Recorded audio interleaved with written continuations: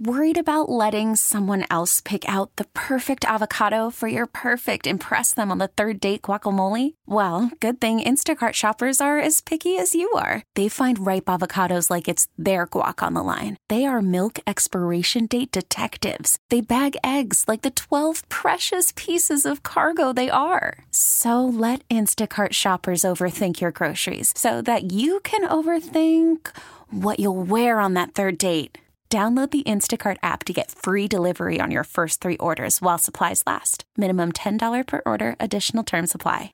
Hey, Rob Bradford here. I have set out on a mission with my good friends at FanDuel to prove what I have known for some time. Baseball isn't boring.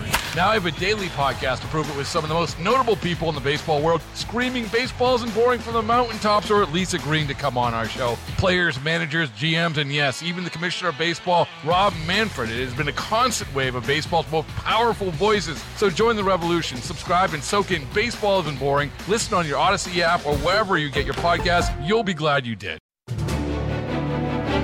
This is the WCBS 880 Morning News Roundup. The new COVID variant with multiple mutations enters North America, with 2 cases in Canada. Experts say it may already be here.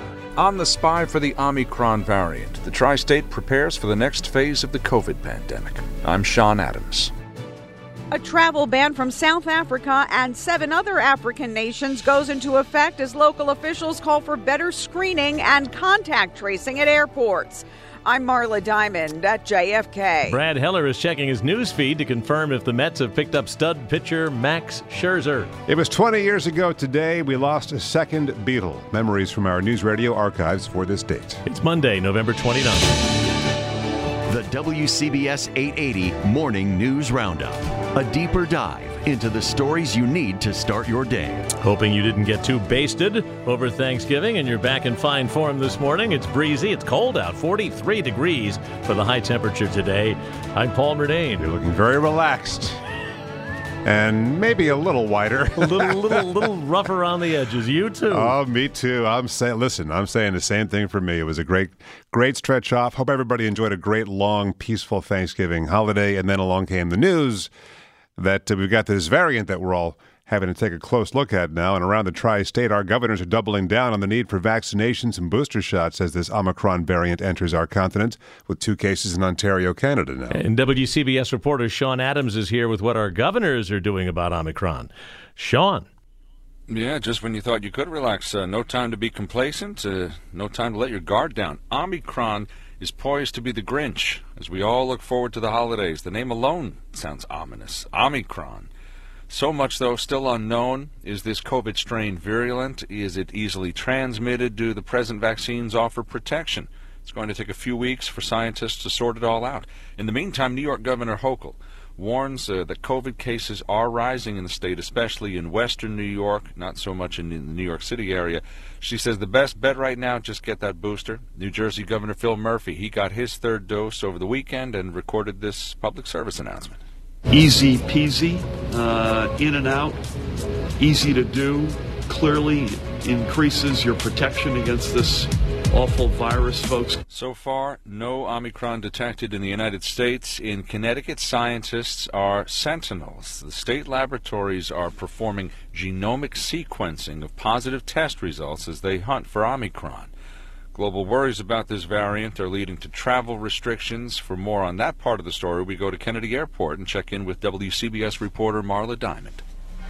And Sean, a travel ban from South Africa and 7 other African nations went into effect at 12:01 this morning. After issuing the ban, President Biden said the U.S. has decided to be cautious about the variant because we don't know a lot about it and how quickly it spreads. The speed with which the new restrictions were put into place just hours after the South African health authorities announced the discovery of the variant means some passengers have found themselves stranded without warning.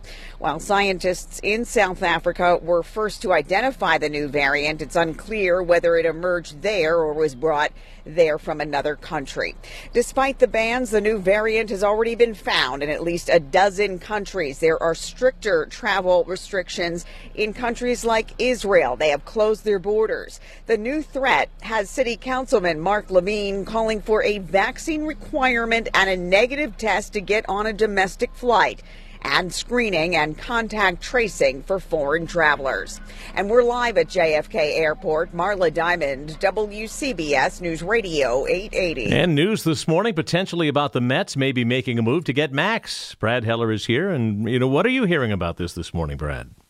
Well, Paul, we're hearing that there is a deal that's on the table, and the two sides are close. Max Scherzer and Jacob deGrom could possibly be a dynamic 1-2 punch in this Mets starting rotation. Now, the deal we're hearing, multi-year, worth at least $40 million per year, which would be a record for an MLB player, and Scherzer's expected to make a decision today. He is 37 years old and didn't pitch in Game 6 of the World Series because of arm fatigue, but he's still just as dominant as ever, more wins and a lower ERA in his 30s than in his 20s. Now, Mets fans know a deal is not done until it's actually signed. Remember Trevor Bauer last year, and also remember Steve Cohen tweeted just last week about getting burned by Steven Matz's agent. But this is Max Scherzer, a 3-time Cy Young winner, a World Series champ, and maybe Cohen this time won't take no for an answer.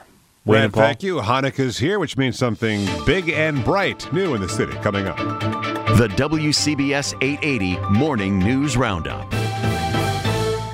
And now on the Morning News Roundup, the weather day ahead. It's going to be windy and cold today, blustery. Some sun, some clouds, high of 43. Wind chills in the low 30s through the day with that wind blowing about. Cold tonight, clear, 36 city, upper 20s burbs. Tomorrow's going to be early sun, but late day clouds, the high of 41. And by Wednesday, clouds and sun and not as chilly with a high of 48. Around the city this morning, we have 37 in Wisconsin and 38 in Manhattan this morning. The WCBS 880 Morning News Roundup. And the first candle on the world's largest menorah now is lit in Manhattan, celebrating the first night of Hanukkah and the return of a New York tradition. WCBS's Steve Burns in Midtown. It's a menorah so tall, you need a cherry picker to reach the top. We lighted the world's largest Hanukkah menorah.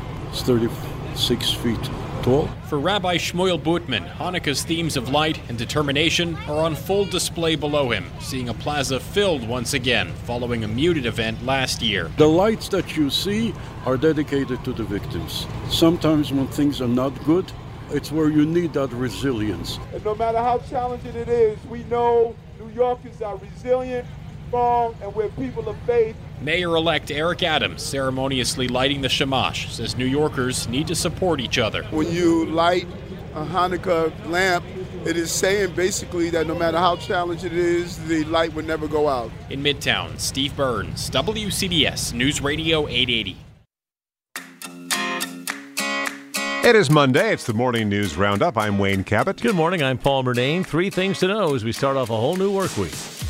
First of all, starting today, the U.S. is banning travel from South Africa and nearby regions as scientists track the new COVID variant. Experts caution that it's unclear whether Omicron is more dangerous than other versions. Number 2, the trial of Ghislaine Maxwell starts today with opening arguments. A federal jury will be asked to decide if the socialite procured underage girls for her companion, the late Jeffrey Epstein. Third thing, the 50th anniversary box set of The Doors' L.A. Woman will have more than 2 hours of unreleased recordings. It's being released Friday on CD and vinyl. And that brings us to our news archives now, 88 seconds in sound for the 29th of November. The record player, pretty much left for dead a generation ago, is again the hottest thing in music. First shown to us on this date in Menlo Park, New Jersey, in what is now Edison Township, Middlesex County, by Thomas Edison. And here's his voice from the 50th anniversary in 1927, 4 years before his death, when he leaned into a tube and recreated that magical moment. The first words I spoke in the original phonograph, a little piece of practical poetry. Mary had a little lamb, its fleece was white as snow, and everywhere that Mary went, the lamb was sure to go.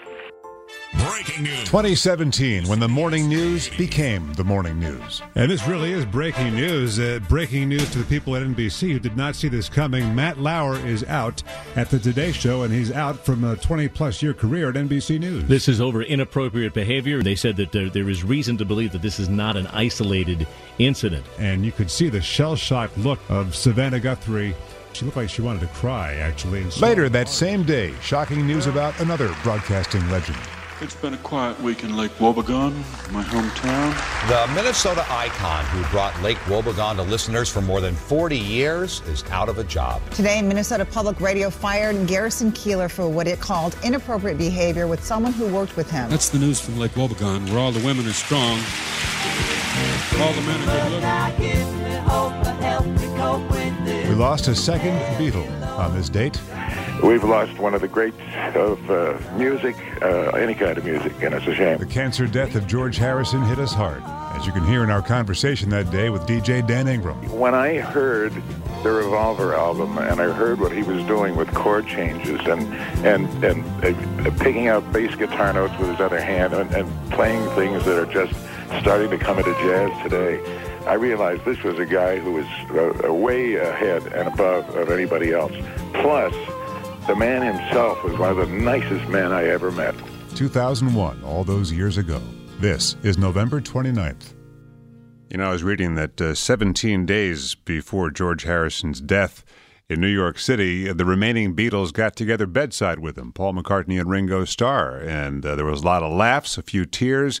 Yeah. And Paul talks about how the two of them held hands, which is something guys from Liverpool wouldn't do back in the day, but it just seemed so right 20 years ago. It's the WCBS 880 Morning News Roundup on this Monday morning. The WCBS 880 Morning News Roundup. A deeper dive into the stories you need to start your day.